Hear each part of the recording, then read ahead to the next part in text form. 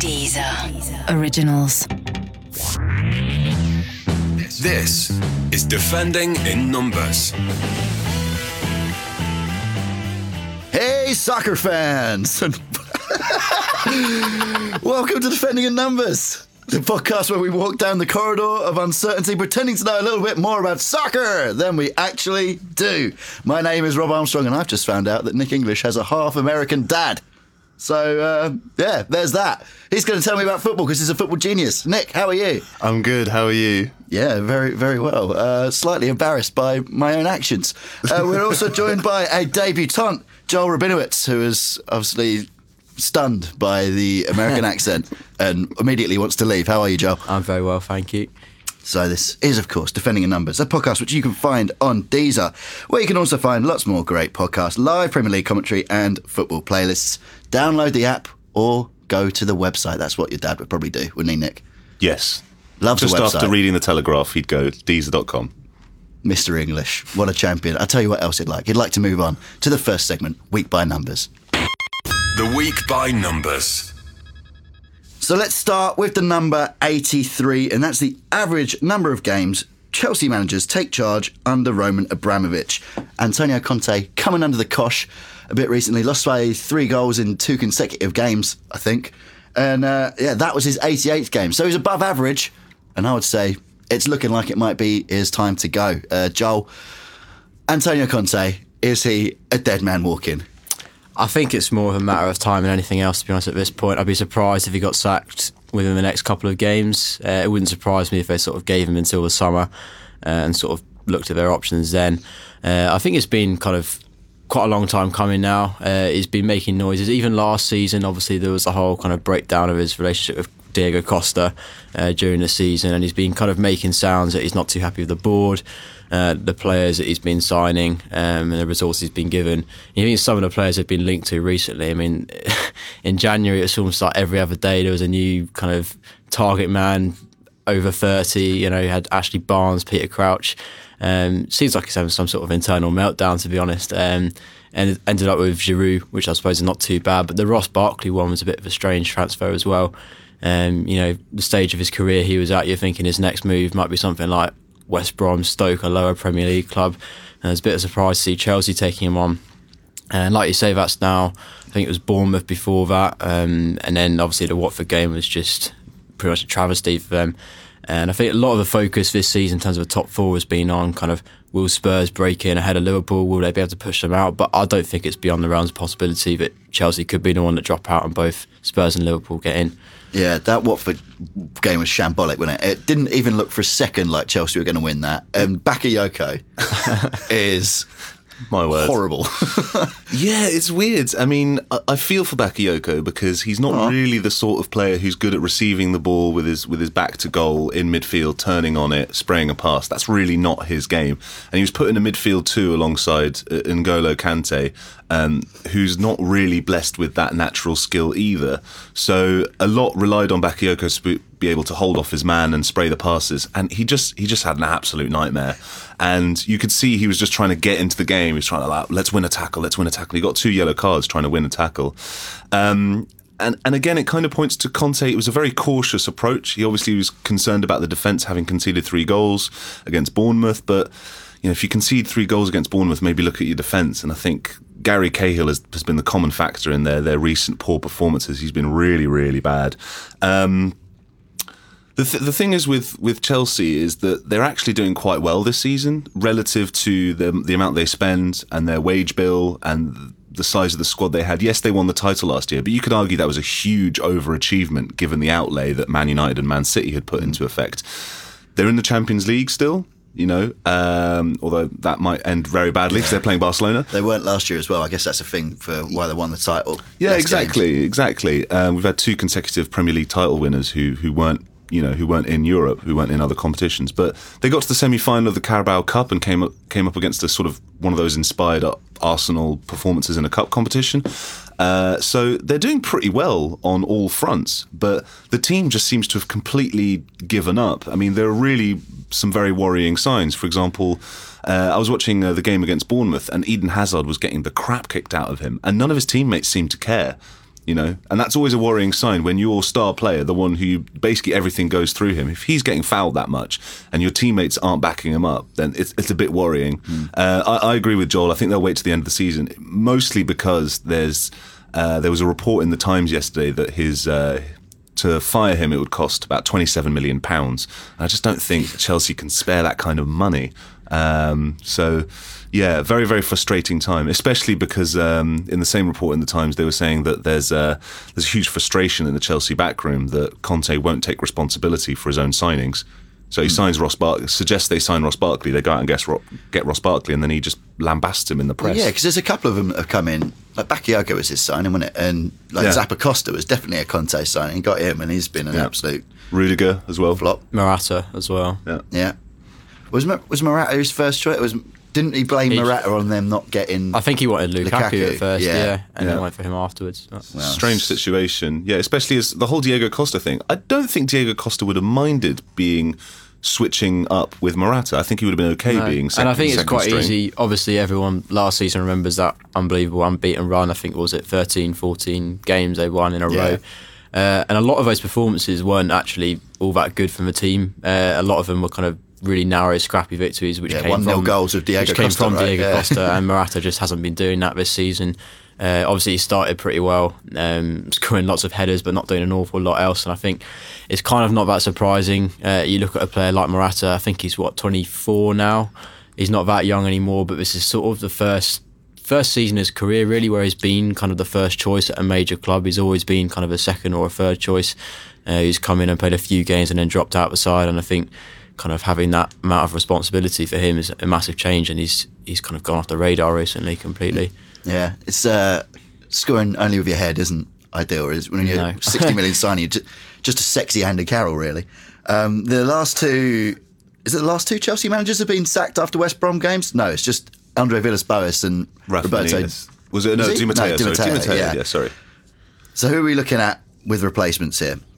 I've got a Luis Enrique for you. Yeah. I've got a Thomas Tuchel, a Carlo Ancelotti, or one of the former interim managers, Gus Hiddink. Gus Hiddink's always on speed dial. Always linked with it. Always on speed dial. They can't do that one again. Surely. Mr. Even Keel. Really.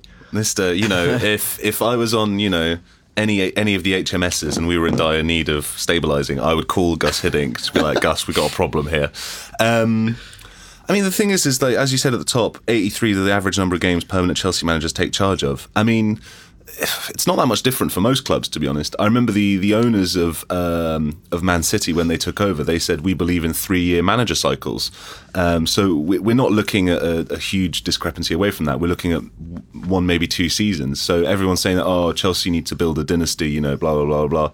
I don't really think that's right. Of those options, I'd love to see Ancelotti back at Chelsea. I think that was a brilliant fit. They were a great team. That 4-4-2 diamond worked fantastically.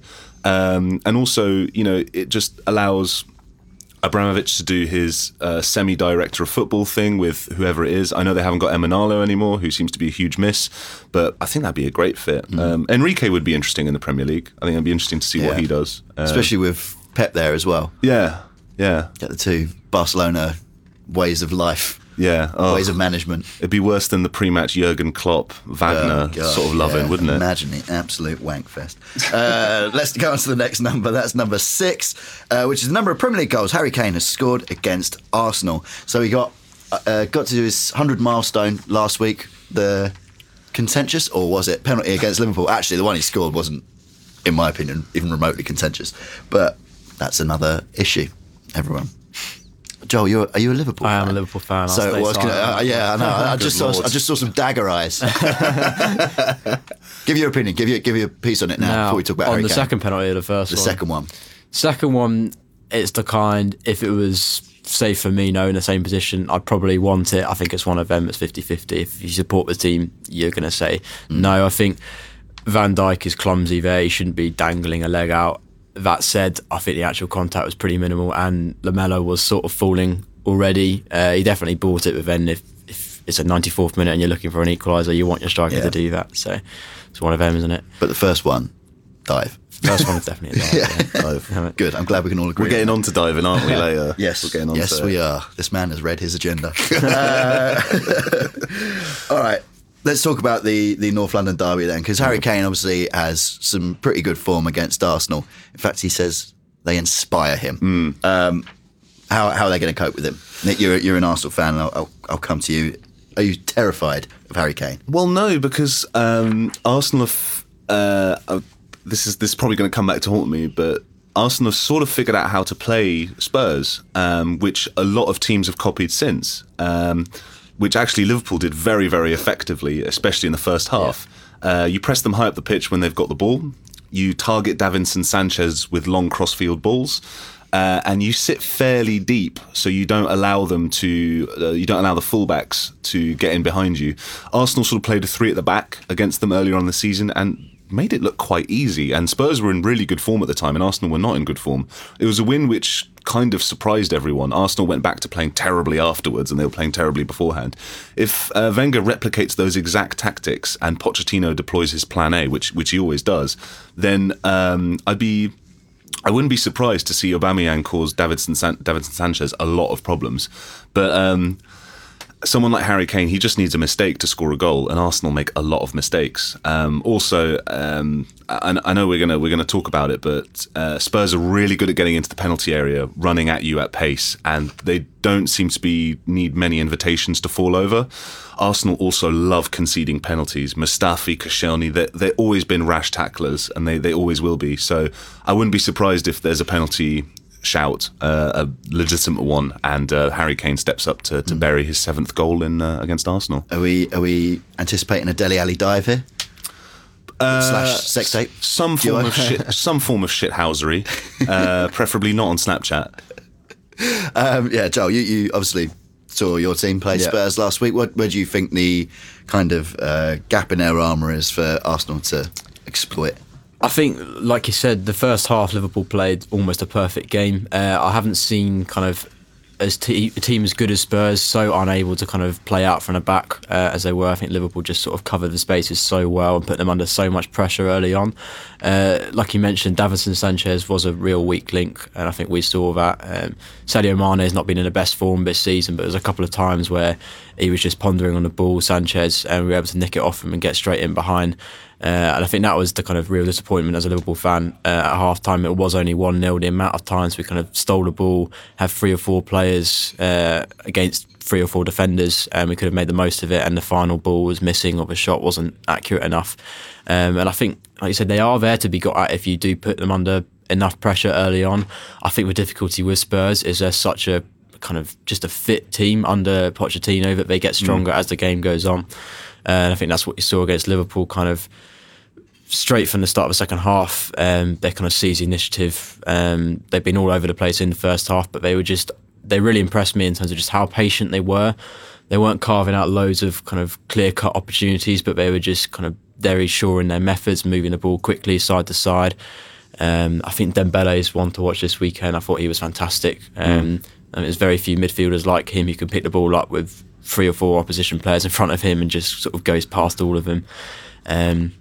Wanyama's another one. He's always played very well against Arsenal. He seems to be very good at the niggly fouls. One interesting thing would be if Wenger starts Wilshere and Pochettino starts Dembele, those two have serious previous. Wilshere seems to be one of the epic beef. Well, yeah, Wilshere seems to be one of the very few players that can get under Dembele's skin, and not many can. Moussa Dembele just hates Jack Wilshere, so it'd be interesting to see if they both play, because that would be really entertaining. I would worry a little bit about Arsenal's midfield. I think that's probably one of the areas where Spurs will kind of look quite superior. I've seen Arsenal play quite a lot this season with kind of Xhaka and either Wilshere, Ramsey or Elneny. And Xhaka's another one. I know we talked about Bakayoko earlier. He's another midfielder who just, there's no obvious thing that he's really good at, and especially in terms of tracking back, his defensive work rate, his positioning is obviously not a strong point. He gives away a lot of stupid fouls.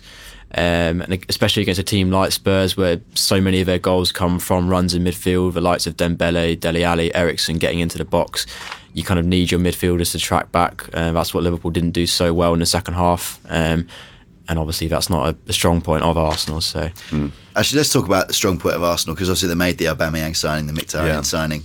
3 assists in his first game for Mkhitaryan, a nice offside goal for Aubameyang. there is enough there for them to really trouble Spurs, as well as Mesut Ozil, who only needs one more assist and he becomes the fastest player in Premier League history to record 50 assists. Eric Cantona, currently the fastest. Yeah, which surprised me a bit. You always look at Cantona's goal scoring record. It's not quite as good as you think, despite the fact he was such a talismanic player for them. But his assist record is absolutely astonishing. One thing about the Mkhitaryan transfer, which nobody really thought about when he joined, they were like, "Oh, great! He can dribble. He can create. He's basically like another Ozil. Like he's going to go. He's going to improve shirt sales in Armenia. Yeah, which is vital, vital. But the thing which Mkhitaryan allows Ozil to do, which was very, very clear when they absolutely pasted Everton, is that Ozil loves just drifting around, picking up space and sort of building those attacks in the final third. He doesn't really need to be playing the killer ball. Yes, he gets a lot of assists, but mostly on the counter. He really likes playing those sort of incisive through balls, or those crosses. In open play, those sort of little in-between passes, Mkhitaryan's really, really good at them. So it allows Mkhitaryan to be that sort of playing those dagger final balls, and Mesut Ozil can just sort of weave everything in between. He's been doing both for so long for Arsenal. Arsenal fans have been screaming about how good Mesut Ozil's been the past about 12 months, and this is why, is because he's been doing so much for us. The output hasn't been that high, but he's such a vital player, and the two of them together is really, really good to watch. Yes, it makes Arsenal quite narrow, but I think that's a price to pay. It's funny, isn't it, Joe, how everyone always gets on the back of Arsenal, but if they win this, they're only 1 point behind Spurs.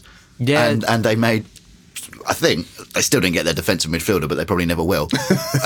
They made some brilliant signings, and then like I say, if they win 1 point behind Spurs, all of a sudden it's not that bad a season at all, is it? Yeah, I think that's the aim of kind of any club going into a January transfer window. You want to come out at the end of it stronger than you were going into it. Obviously, as a Liverpool fan, I don't think we did that. Arsenal very much have done. They got rid of a player who wasn't in good form, and Sanchez clearly didn't want to be there, wasn't motivated at all. Replaced toxic, him. Apparently, wasn't he? Didn't Wilshere say it was toxic? Toxic. It's a real fashionable word at the moment, isn't it? I'm not sure. I think that's obviously quite overstated in the media. I think he's still one of those players who you're going to want him on the pitch, regardless of whether he wants to be there or not. But like I said, Mkhitaryan's a player with a point to prove. Didn't quite work out for him at Man United. He's got another chance now. Aubameyang obviously has been kind of playing at the top level in Europe for quite a while, but hasn't quite had that move to a huge club. It's a bit of a surprise move, I think, that he chose Arsenal, given kind of the situation they're in. But yeah, like you say, they do have this ability in recent seasons to sort of hang in there when you think they might just be out the picture in terms of top four.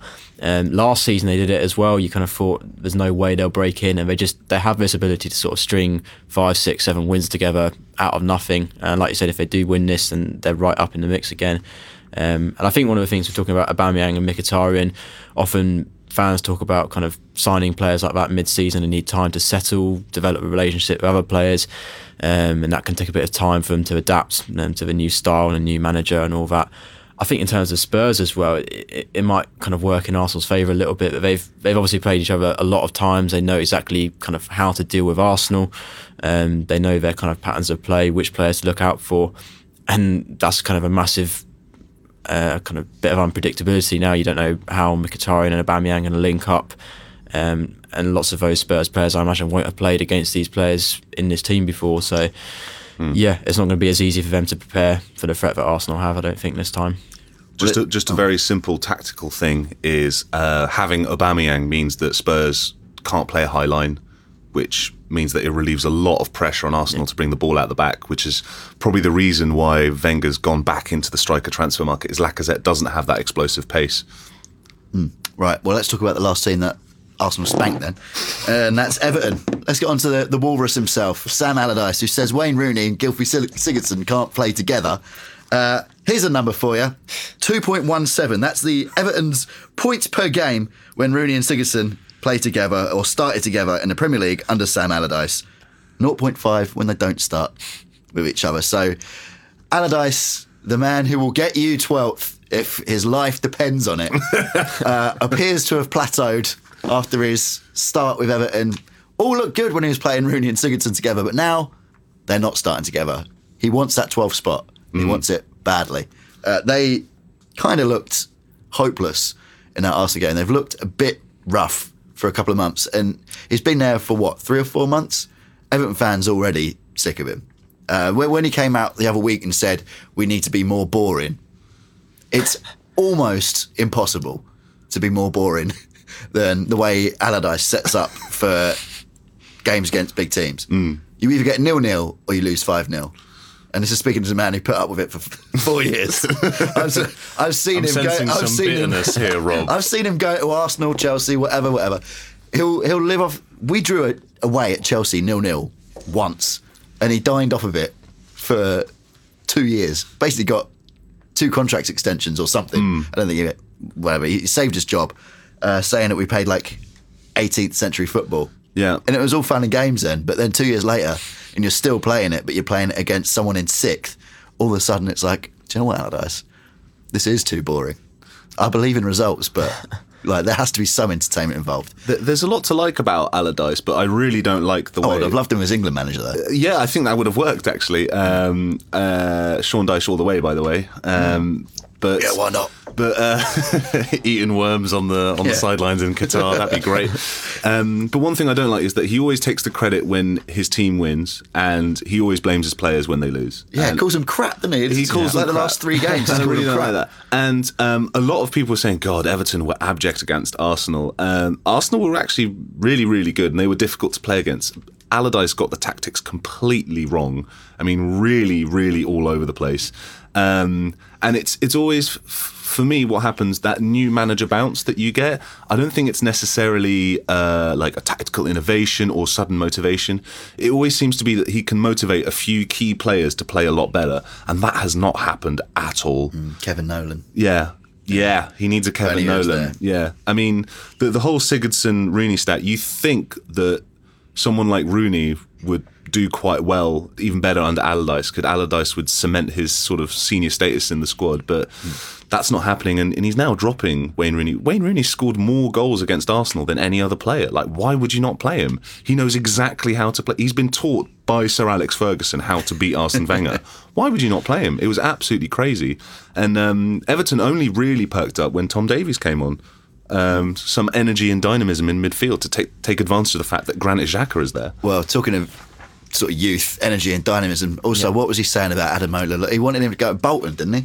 And then he's gone to Leipzig. But he wasn't happy about that. I think he said he was being stubborn and pushing the move through or something, which is quite ironic given he's basically not giving him a look in all season, which is strange given Ademola looking.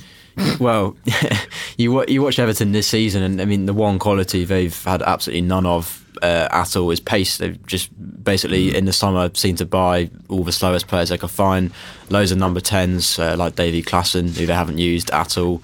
Obviously Rooney, Sigurdsson, all very similar kinds of players, but no pace at all. Obviously the Yannick Bolasie injury happened, and he's come back, and I guess that's helped him a little bit, but he's still not quite up to his pre-injury form, which is unsurprising. But yeah, Lookman, he's one of those players, I think, was it on his debut, he came on and scored against, was it City or Arsenal? It might have been. He scored for his debut against RB Leipzig at the weekend as well. Yeah, no, exactly. Scored the winner. So it's kind of surprising that he was so critical of him making a move which is clearly only to further his own development. And you look at Everton's squad, there's no reason to think he wouldn't massively help them at the moment. So. He was blasé about it afterwards as well, wasn't he? What did he say? He said something like, I've got Bolasie here who was 30 million, someone else who was 20 million, and why would Lookman play? Well, money in everything. Yeah. Bolasie doesn't look, it's a bit worrying now. He's lost his pace. He's lost his pace. Completely. He's lost like almost 2 yards of pace, which for he looked incredible when he was doing all those skills on the wing, because he was so quick that he could afford to do them and still beat his man, and that's not working anymore. Yeah. The fact that Walcott's been their best player since he joined tells you that Joel is absolutely 100% correct. They desperately needed that pace. Theo's been excellent for them, and Everton fans are like, oh wow, he's not just a quick bloke, he's got excellent movement, which is exactly what they needed. So and they let another couple go as well in terms of pacey wingers. I think Morales went back to in Greece or something. Didn't understand that. I always thought he was a good player. And then Aaron Lennon obviously went to Burnley on loan, never quite made it that well at Everton, but again, I mean they're getting rid of all the quick players. That's what they needed, I suppose. But yeah, the Walcott transfer, I mean, he has started well, but like you say, it's not a great indictment of where the site is at. when he's your star player at the moment. Walcott for Lennon, the great Sven-Göran Eriksson England squad switch. Yeah. What was this? Oh yeah, a couple of the Koeman signings as well. You're saying Klassen hasn't fit in. Was it Sandro Ramirez? He's gone as well, isn't he? He's gone straight back. And Klassen's gone somewhere on loan. Oh, Klassen's still there. He's still there because he was supposed. I think he either agreed or a kind of talked about a move to Napoli, which looked almost certain to go through. And then I can't remember Allardyce coming out with some weird quotes about it. But essentially, the move didn't happen because of image rights, and they couldn't sort that out. And he's still there, but he looks like he's nowhere near the first team picture, which is mad. Given what was it 20 odd million they spent on him, if not more. Big wages as well. What's interesting is that Ronald Koeman's taken the Netherlands job, so Davy Klaassen will probably be his starting midfielder. He'll loan him out to Bosnia Herzegovina. Okay, let's move on to the Champions League. That comes back next week. So 17, which is the number of Champions League games since Real Madrid last lost at home in the competition. But of course, PSG are the next visitors at the Santiago Bernabeu, which is probably not how it's said. I would say last year you would said that was probably two of the favourites, but I don't know. Real Madrid look horrible at the moment. Seem to be drawing to everyone. Ronaldo looks a little bit out of sorts, but this is only in comparison to Ronaldo in different years. How long has Zidane got left? We're doing a lot of talking about managers going, but surely the pressure is on Zidane massively on this game because the league's gone. And I think the Copa del Rey's gone as well, isn't they've it? been knocked out of that. Yeah. So this is everything for Real Madrid now. And if this doesn't go the right way, surely that's the door for Zidane. Yeah. I mean, it's more than just a kind of a Champions League last 16 tie, I think, in terms of the kind of symbolic value of it as well against PSG, who's kind of their whole business model and aspiration of a club is to be one of the next dominant forces in Europe. Real Madrid have been that for the last 3, 4, 5 years, in fact most of this century to be honest, but obviously this recent team they've had with those Champions League trophies has been arguably one of the best club sides of modern times, and I think what is strange about that Real Madrid team, obviously all the players they've got now are most of the ones that have delivered that success, but they haven't really gone and built on that in terms of bringing in like a new star. Obviously Barcelona have gone and got Coutinho, Dembele, they lost Neymar, but the side hasn't been refreshed so much, and like you said, their Ronaldo's, I don't think anyone predicted, obviously his decline would eventually happen, but I don't think anyone predicted he'd kind of fall off a cliff in the way he has this season. We talk about players like Balassi who've lost his pace, but Ronaldo, you rarely see him take a man on and beat him like he used to do. His goals that he scores now are kind of often poachers finishes inside the 6-yard box, which I suppose is part of his kind of evolution as a player. What is he, 33 now? 33, just turned 33 last week, didn't he? Yeah, I mean, the way I see it is that Real Madrid are not really a club that give a shit about winning the league, to be honest. What matters for them is the Champions League. They're completely consumed with it as a club. La Decima. They've won 2 back-to-back. And I think it's pretty... To me, it's pretty clear that they're all just saving themselves for 2 things, entirely for the Champions League and the World Cup. Because for Ronaldo, Sergio Ramos, Toni Kroos, Luka Modric, Karim Benzema, this is their last World Cup. Well, Karim Benzema probably won't get to the World Cup. But for a lot of those players, the stalwarts... Filming Dele Alli on Snapchat. Ribery's the intermediary. For a lot of those players, this is their last hurrah. So I'm really not surprised that they've put in some terrible performances in the league, and they're saving themselves for the Champions League and the World Cup. One big thing for Real Madrid is Gareth Bale coming back, because he is such a big moment player, and he's the sort of guy who can just turn a game on its head, a bit like Ronaldo could a few years ago. Ronaldo's still probably the most decisive player in Europe when it comes to these big games, if only just for his aerial prowess and movement in the box. But Gareth Bale being there means that moments of magic. I still think they've got way too much for PSG if they turn it on. The thing is, they haven't turned it on in ages. I don't think they've been trying that hard. PSG far from perfect. I think it's fair to say. Obviously, absolutely walking away with the French League 1. You're fluent in French. I think that's right, isn't it? Ligue 1, yeah. Okay, whatever. Sorry, snob. But also, they look great in the group stages. But they have just signed Lassana Diarra. Was it? Yeah, they have, haven't they? Yeah. Yeah. He's playing quite well as well. I think that shows that there was something missing in that midfield. There's a little bit of sort of grit missing in the midfield. A lot of it relies on the front three. This, of course, the Mbappe derby, sort of, because he loves Real Madrid and loves Ronaldo. That's the picture, is it? His bedroom with the Ronaldo poster in it. So it's not really a Mbappe derby. It is for him, though. Every game is, I guess, for Mbappe. But yeah, how's he going to play against Real Madrid? Because last year when Mbappe scored 6 knockout goals, Ronaldo was the only one who did better with 10. Yeah.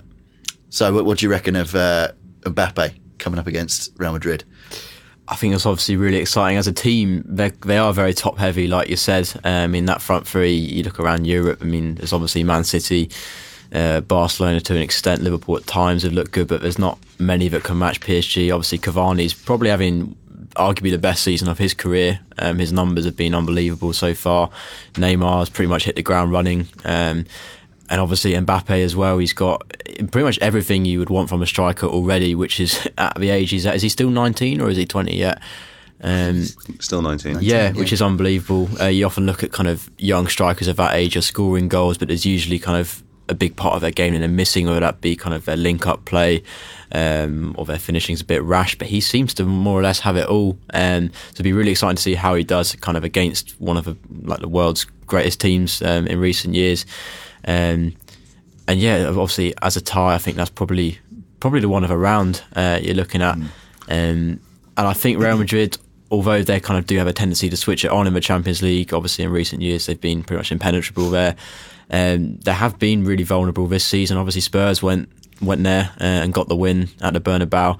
I think in terms of individual quality, if PSG, I know you said if Real Madrid turn on, they'll have too much, but I still think PSG, look at that, if the front three click and the midfield have got enough to support them, I think they could embarrass them. Di Maria's been flying for PSG recently as well. Him as well, yeah. There's so much attacking talent there, but Luka Modric, Toni Kroos, if they get a foothold in the game, it's pretty much game over. This is what's happened for the past 2 years in every Champions League knockout round. Toni Kroos and Luka Modric just look at each other and go, do you fancy playing? And they're like, oh yeah, sure, no worries. And then it's just kind of game over for any team that tries to get near them. The other games this week, so we got Juventus Spurs, Basel versus Man City, Porto versus Liverpool, and then Real Madrid and PSG. So some pretty good ties there. Yeah. I think the Juventus Spurs one is also a bit of a stand-up tie because Spurs don't have, let's not get ourselves into thinking they have European pedigree. They got a couple of decent results against Real Madrid and Borussia Dortmund, obviously in the group stages. But it'll be interesting to see them in a proper test in the group the knockout stages. Yeah, how good are Juventus this season? I haven't really. They're starting to pick up. They're second in Serie A. They're just behind Napoli, who are quite the phenomenon. Juventus are probably not as good as they've been in previous years, especially in terms of dominating games. So there's definitely an opportunity there for Spurs. And Spurs were so good in the group stages. I mean, you think of how they put Real Madrid and Borussia Dortmund to bed. They look lethal. If they can rediscover some of that killer instinct, I think they've definitely got a chance. They're the sort of team that can really cause Juve problems as well. Harry Kane has that good combination of strength and mobility. Dele Alli is the right amount of arsehole and tall and quick and skillful. And viral hit. Yeah, viral hit. Heung-min Son is perfect sort of player to expose a fullback. And they're solid at the back, you know. So they've got the right combination of factors to beat Juve. But obviously Juve have all that experience. Yeah. They've got Higuain, you know, who's just an excellent goal scorer in Dybala as well. Dybala, who's absolutely electric. So it's going to be tough, but I think they've got a chance, definitely. Let's talk about the other two as well. Basel versus Man City. Basel capable of a plucky performance, but Man City are Man City. I think we can agree on that one. I think that's a non-entity of a tie, really. When I saw that one come out of the bag, it was more or less a straight pass, I think. Yeah. But then you say that. How do you feel about Porto versus Liverpool? I think that's probably quite a favourable tie as well, isn't it? It is favourable. I think I actually didn't really want Basel just because they've given Liverpool so many tricky games in recent years. Kind of wanted to. The Mo Salah derby. It is. Everything's a derby. Everything. I think Porto. That would be Basel. Liverpool. I think Porto is favourable. Obviously, I think having a second leg at Anfield's massive. That really does help us. And again, I often find the Portuguese teams are quite difficult to judge because obviously you look at their kind of league record, they look really impressive, and they have got some dangerous players. Obviously, Brahimi, he's one to watch, very skillful player as well. I think Liverpool, this competition, I think, is one that could suit Liverpool, just in the sense that they're a team that when they click and if they get some momentum going, I think it sounds arrogant saying it as a fan, but you do feel like if they turn up and everything goes to plan, they are capable more or less of beating any team on their day. So in that sense, it's more about getting past Porto at this stage. I think if we do get past this one and we got a team, say like Bayern Munich or something next time, I think I would have confidence that we could go far. It's just about not being complacent. I think Porto, in terms of profile, probably quite a similar match to maybe Sevilla, who we obviously had in the group stage. And obviously they weren't easy. We drew against them twice. So it's definitely, I wouldn't look at that in the same way as Basel v Man City, which I think is kind of pretty straightforward. I think it will be difficult, especially the away leg. But if we can go there, pick up a draw, a narrow win, or even just keep it to a kind of, even if we do lose, make sure it's only one. I think coming back to Anfield, there's a lot of confidence we could go through that. Yeah, I think Seville was your only real slip in the group, wasn't it? Weren't you like playing with it? Wasn't it 7-0 or something in some of your other games? We beat Spartak 7-0 in the final one to qualify. Sevilla was strange. I think in both games we kind of we look vastly. Sorry. No, completely right. Arsenal fan here, I know it when I see it. I think at Anfield we went 1-0 down, obviously went 2-1 up, had a penalty which Firmino hit the post with. I think had he scored that, we would have gone on to win quite comfortably, and then found ourselves 3-0 up by half time away and managed to throw that one away. Didn't matter in the end. I think that is the concern with Liverpool, that even say we went to Porto away, got ourselves 2 goals early on, you wouldn't have an awful lot of confidence they'd be able to see it out, which is obviously what we're going to have to do if you want to go far in this competition. Just on the Basel City game, I bet you anything City will win both legs 3-0, and Pep afterwards will say something like, Basel are the best team I've ever played in my managerial career. They're absolutely incredible. Shout at one of them. Yeah, go on, shout at one of them, like punch him in the face. Wonderful attacking player. I punched him hard because I think he was brilliant and I just want to punch him. All right, let's move on to I'm embarrassed to ask. I'm embarrassed to ask. Right, lads. I think, and maybe I'm wrong, I think I might not know what a dive is, because basically there's these retroactive bans, right? Mm-hmm. And when West Ham, this is me being biased, but West Ham played Stoke, Lanzini dived for a penalty, but there was contact, but the justification was he was already on his way down, and he got like a 2 or 3 game ban for it. Then Harry Kane, everyone was saying, well, that's very clever striker play. He was horizontal by the time there was contact with Karius this week. Yeah. And everyone's saying, that's clever play. What is the difference between a dive? Why are people now saying, do you know what? Diving, it's a skill. Someone said it's like a step over.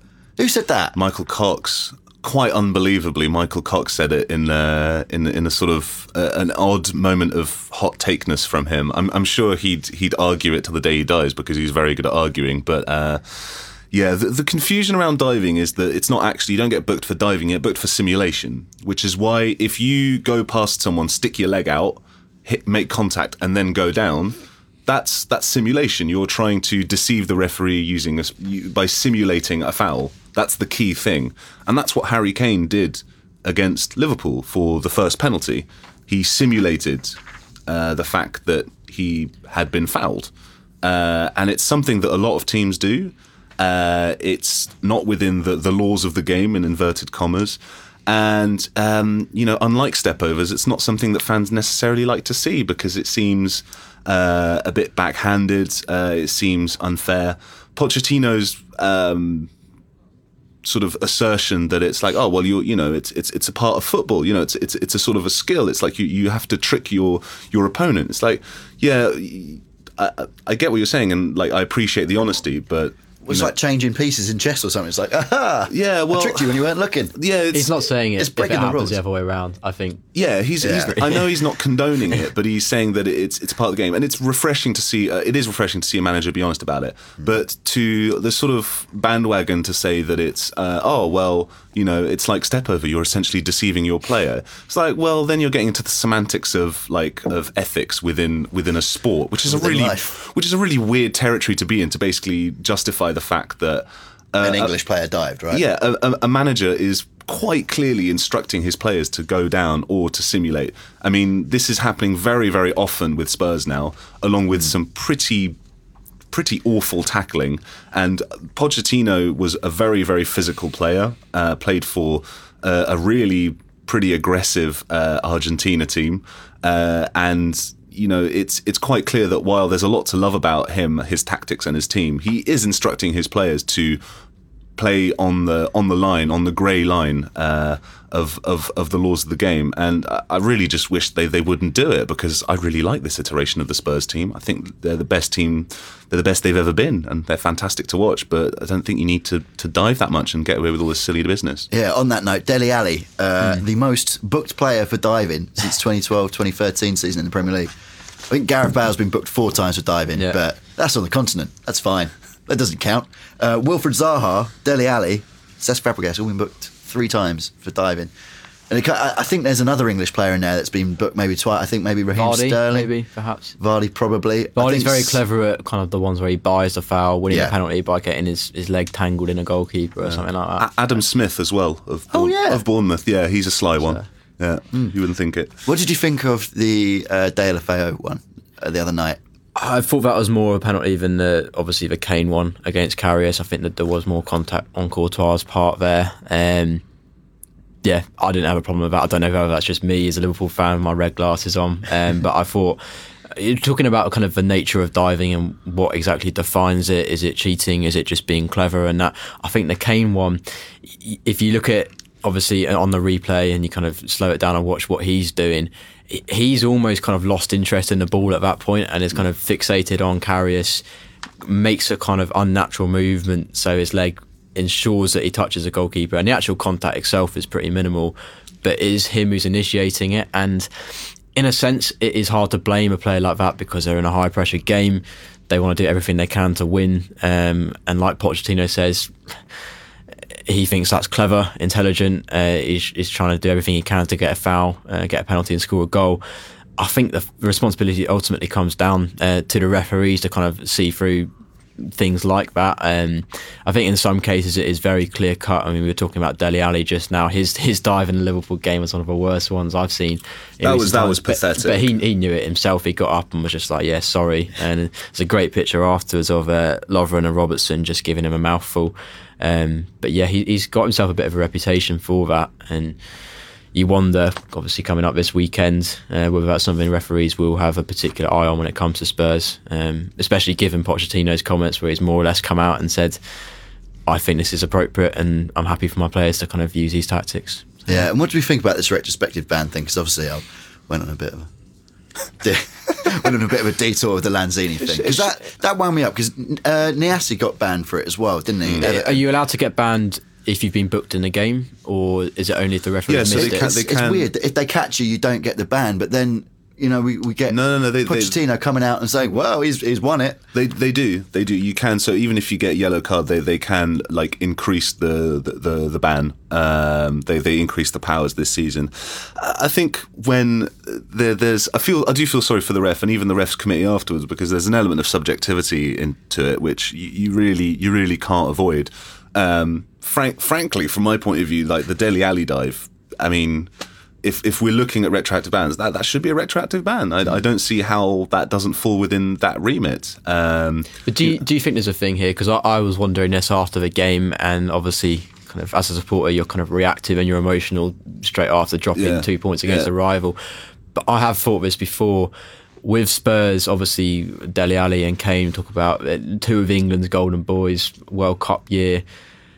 Is there a thing there? Do you think the media do give him an easier ride than say other players, you look at, obviously Suarez came with the reputation he had. He also bit people, which obviously isn't great, and the racism and all that. But I think, well, you think that, but another example of where that doesn't apply is, for example, Troy Deeney, after scoring against Chelsea this week, gave a massive 2 fingers up to double flip the bird to the crowd, and the FA have decided, you know what, that's fine. But a few years ago, Jack Wilshere did something similar. He flipped the bird to opposition fans, and he got a 2-match ban for it. And Wilshere was in the England squad at the time, so I don't know where the consistency is here. Poor old Jay Barton showing his bum to the Everton fans.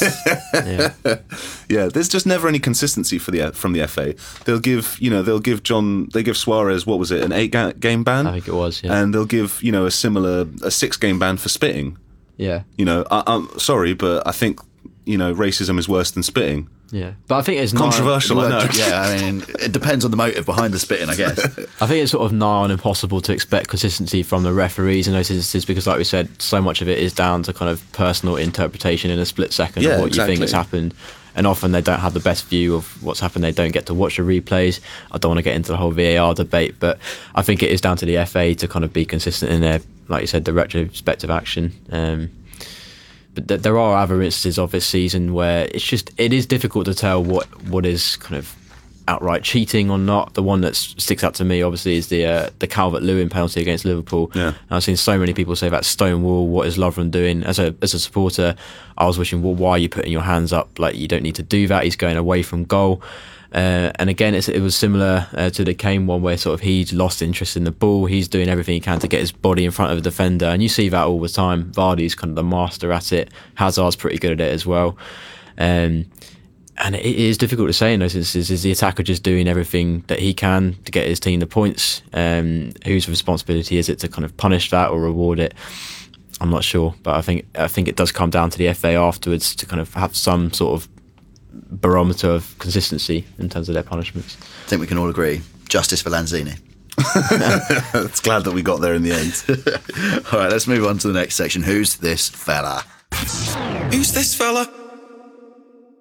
All right then, lads, tell me about this Palace player, their new signing, Alexander Sørloth, is it pronounced? I don't know, the O's got a line through it.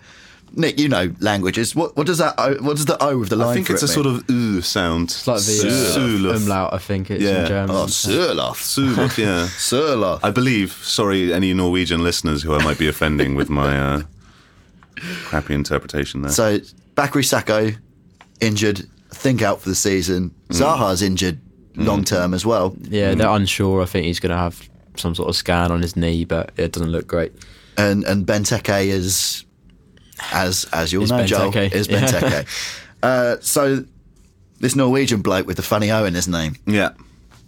I'm shrugging, listeners. I'm shrugging. I mean, it's an interesting signing. Scandinavian strikers in the Premier League. Roy Hodgson bloody loves it, doesn't he? He loves it. Loves a bit of Scandinavia. Typically not. I bet he watches The Bridge all the time. He's just got The Killing and The Bridge on repeat. Without subtitles. Just loves those gritty crime dramas.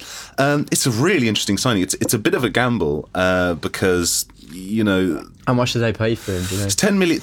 Yeah. So it's not a gamble in terms of cost, but in terms of who the profile of player they brought in. It's a big gamble because you're probably losing the pace of Zaha for the whole season, and he's been their best player. So to bring in another target man is quite controversial. This lad is just an absolute tank. He's 6'3". He's absolutely enormous. He's surprisingly quick, especially off the mark. He's quite skillful in wide areas as well. He loves to beat his man, which is very surprising when he's 6'3" and built like a brick shithouse. He's very, very interesting. He can score goals. Probably the most interesting thing about him is that if anybody knows football analytics Twitter, you'll know about Ted Knutson. Yeah, go on. You know about Ted Knutson, who works as an advisory scout for a lot of clubs, and he's the guy I'm led to believe who works. He's worked with Brentford and Midtjylland, who are sort of sister clubs, and he's the guy who recommended that Midtjylland buy him. I believe that's the case. Though I might be wrong. So Groningen sort of sold sold him, and he's been absolutely tearing it up there. He's got 15 goals and 9 assists in 26 games across all competitions this season. And Crystal Palace have decided, do you know what? Benteke's not doing it as a hold-up man.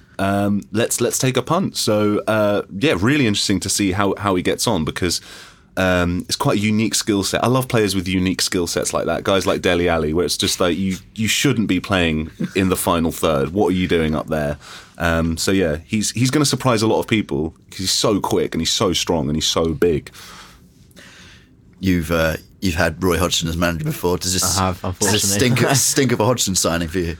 It's hard to know what to make of it. I'm not going to pretend I've ever watched the guy before, but from what you've read about him and his attributes, I mean, it does sound like an interesting one. I think from where Palace are now, I think obviously they had that horrendous start where they went however many games it was without a win and without a goal scored, and they've somehow pulled themselves, I wouldn't say completely out of the relegation fight, but you'd be very surprised if they found themselves back down there. So it doesn't scream of kind of a break glass, we need this guy to score the goals to keep us in the Premier League. It just seems like an interesting signing, and like you say, Christian Benteke's there.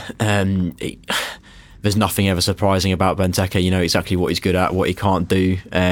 He'll go on a purple patch of scoring 5 goals in 5 games and then disappear for a couple of months. So if you're a Crystal Palace fan, you're probably quite excited by this guy in terms of what he sounds like he can bring. He's obviously, like you said, I think when I read him up earlier, I think he said he was 6'5". Is he 6'5"? Yeah, He's massive. He's growing. He's live on this podcast. He's growing. They needed to replace Sacco because he's been really useful for them up front. He's been tireless runner, runs the channels, holds the ball up well. So it makes sense in that respect. Yeah, and I think also in terms of that, so many Premier League defences know Benteke now to a T exactly how you deal with him. You're just physical. You don't give him any room in the air, basically, and then you more or less kind of negate his key strengths.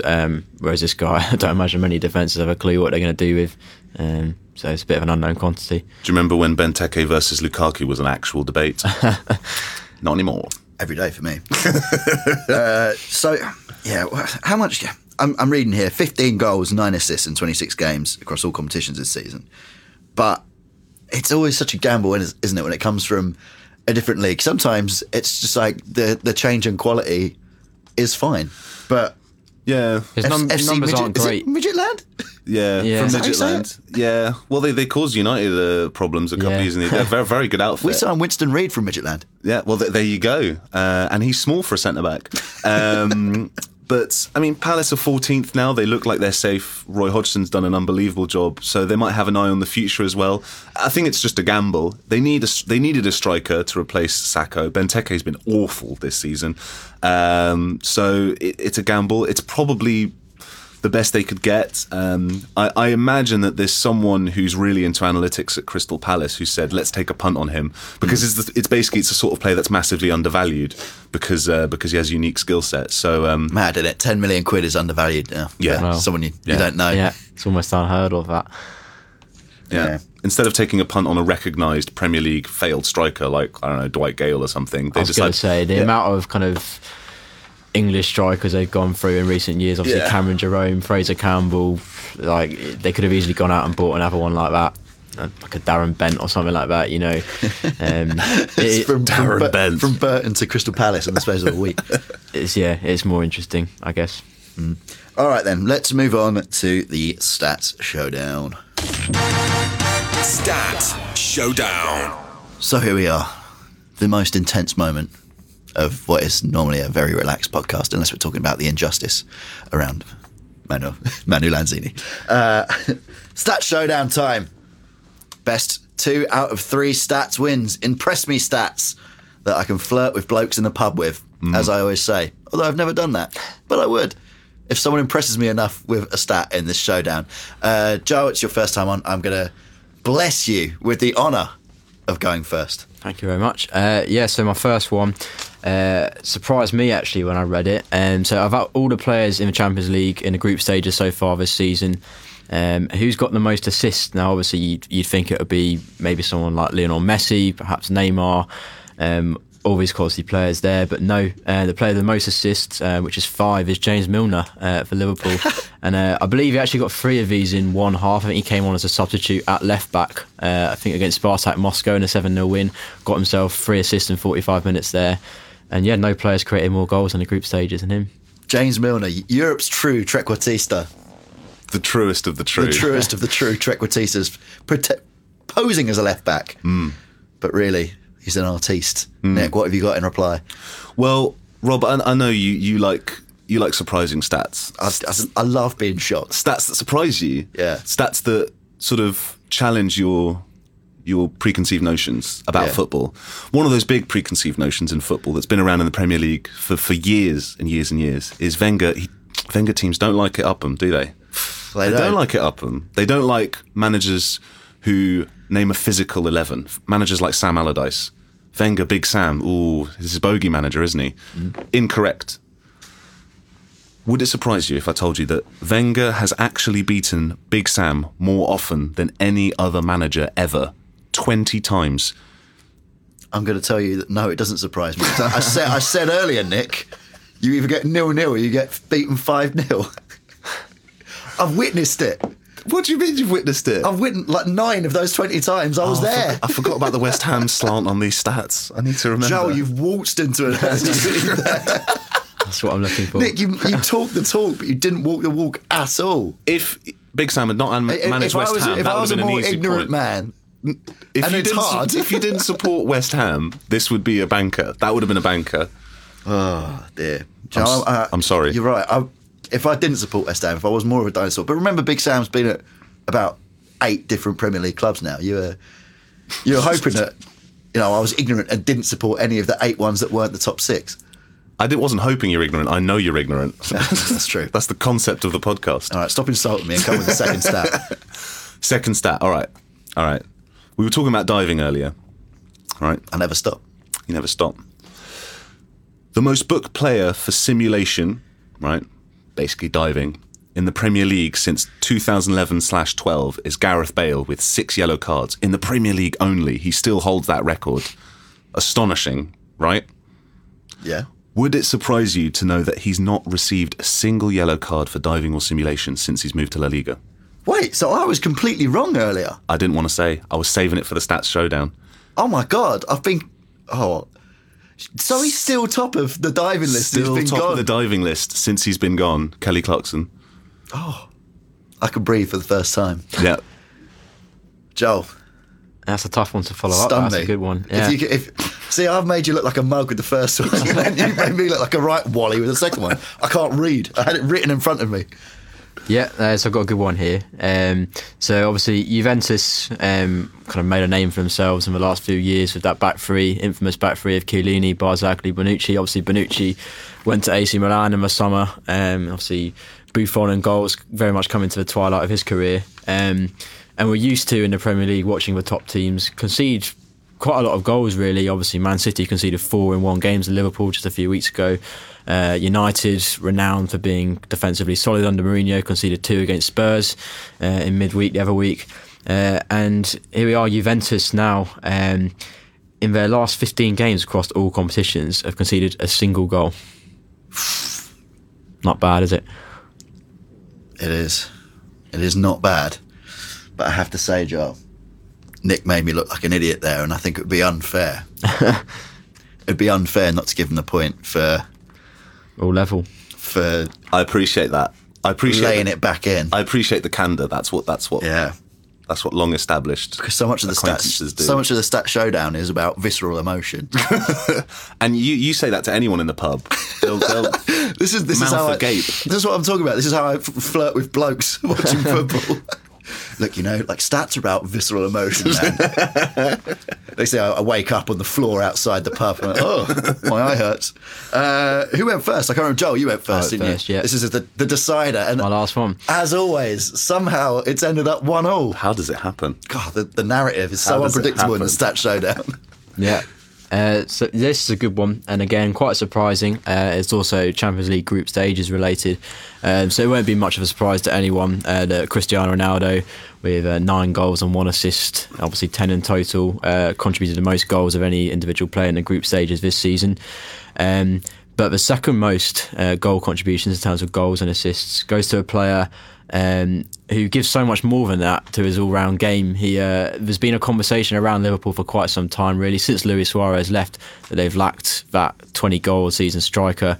Obviously, Mo Salah's come in this season, done brilliantly. He's on 28 this season, but they haven't had that number 9 who's been able to get 20, 25 goals.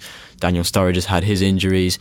Ricky Lambert came in, gave it a go. Balotelli gave it a go, but it's never quite worked. I love Ricky Lambert being thrown in here. Shout out to Ricky Lambert. Had to get a mention. And yeah, a certain Brazilian, he came from Hoffenheim, was a number 10. Jurgen Klopp came in and made him the focal point of his attack, and he gives so much to the team in terms of his defending from the front, his pressing, his numbers off the ball. He makes more tackles than most defenders in the Premier League.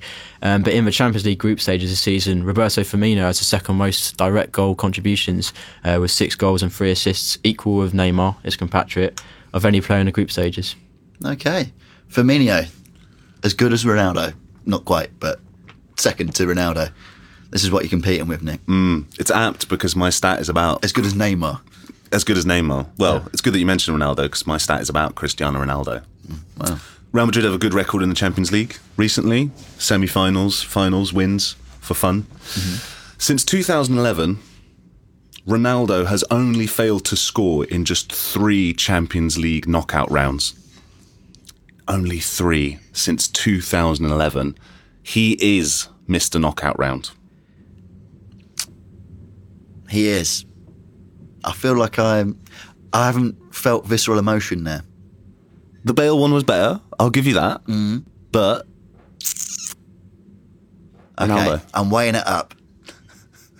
See, I would say I'm more surprised by Firmino even being as good as Neymar than I am Ronaldo scoring a lot in knockout rounds, because being Real Madrid's highest ever goal scorer, which I think he is, in the Champions League. Oh, in the Champions League, yeah. And the Champions League all-time highest goal scorer. You telling me that he scores a lot in the Champions League? I hear you. That's fair. So I'm going to go for Joel. The Big debutant Congratulations, Joel. comes in. Means a lot. Joel, the reward, which everybody wants, the finest trophy of them all. You basically get to say first where people can find you on the internet. Joel_Archie on Twitter, and let me up there. Yeah. It'd be great if one of these days someone said, where can I find me on the internet? It's like, well, you can install a sort of stalkering program. Here's my Facebook page. Have at it, you know. Yeah, just go on to, and then just something completely not to do with football. So yeah, if you go on to gardenersworld.com, I do some great blogs there. I'm an admin of the forum for dog owners in the Northeast. Nick, where can we find your great French translation sites? Nick W English on Twitter. That's all I'm willing to share right now. He tweets in French, English, and the language of love. You can find me on Twitter at Rob Armstrong _WH. And of course, you can find this podcast on Deezer, where you find loads of great podcasts, football playlists, and even live Premier League commentary. Download the app, go to the website, and we'll see you next time on Defending in Numbers. Defending in Numbers is a Deezer Originals production. You can find and download more episodes on Deezer and all major podcast providers.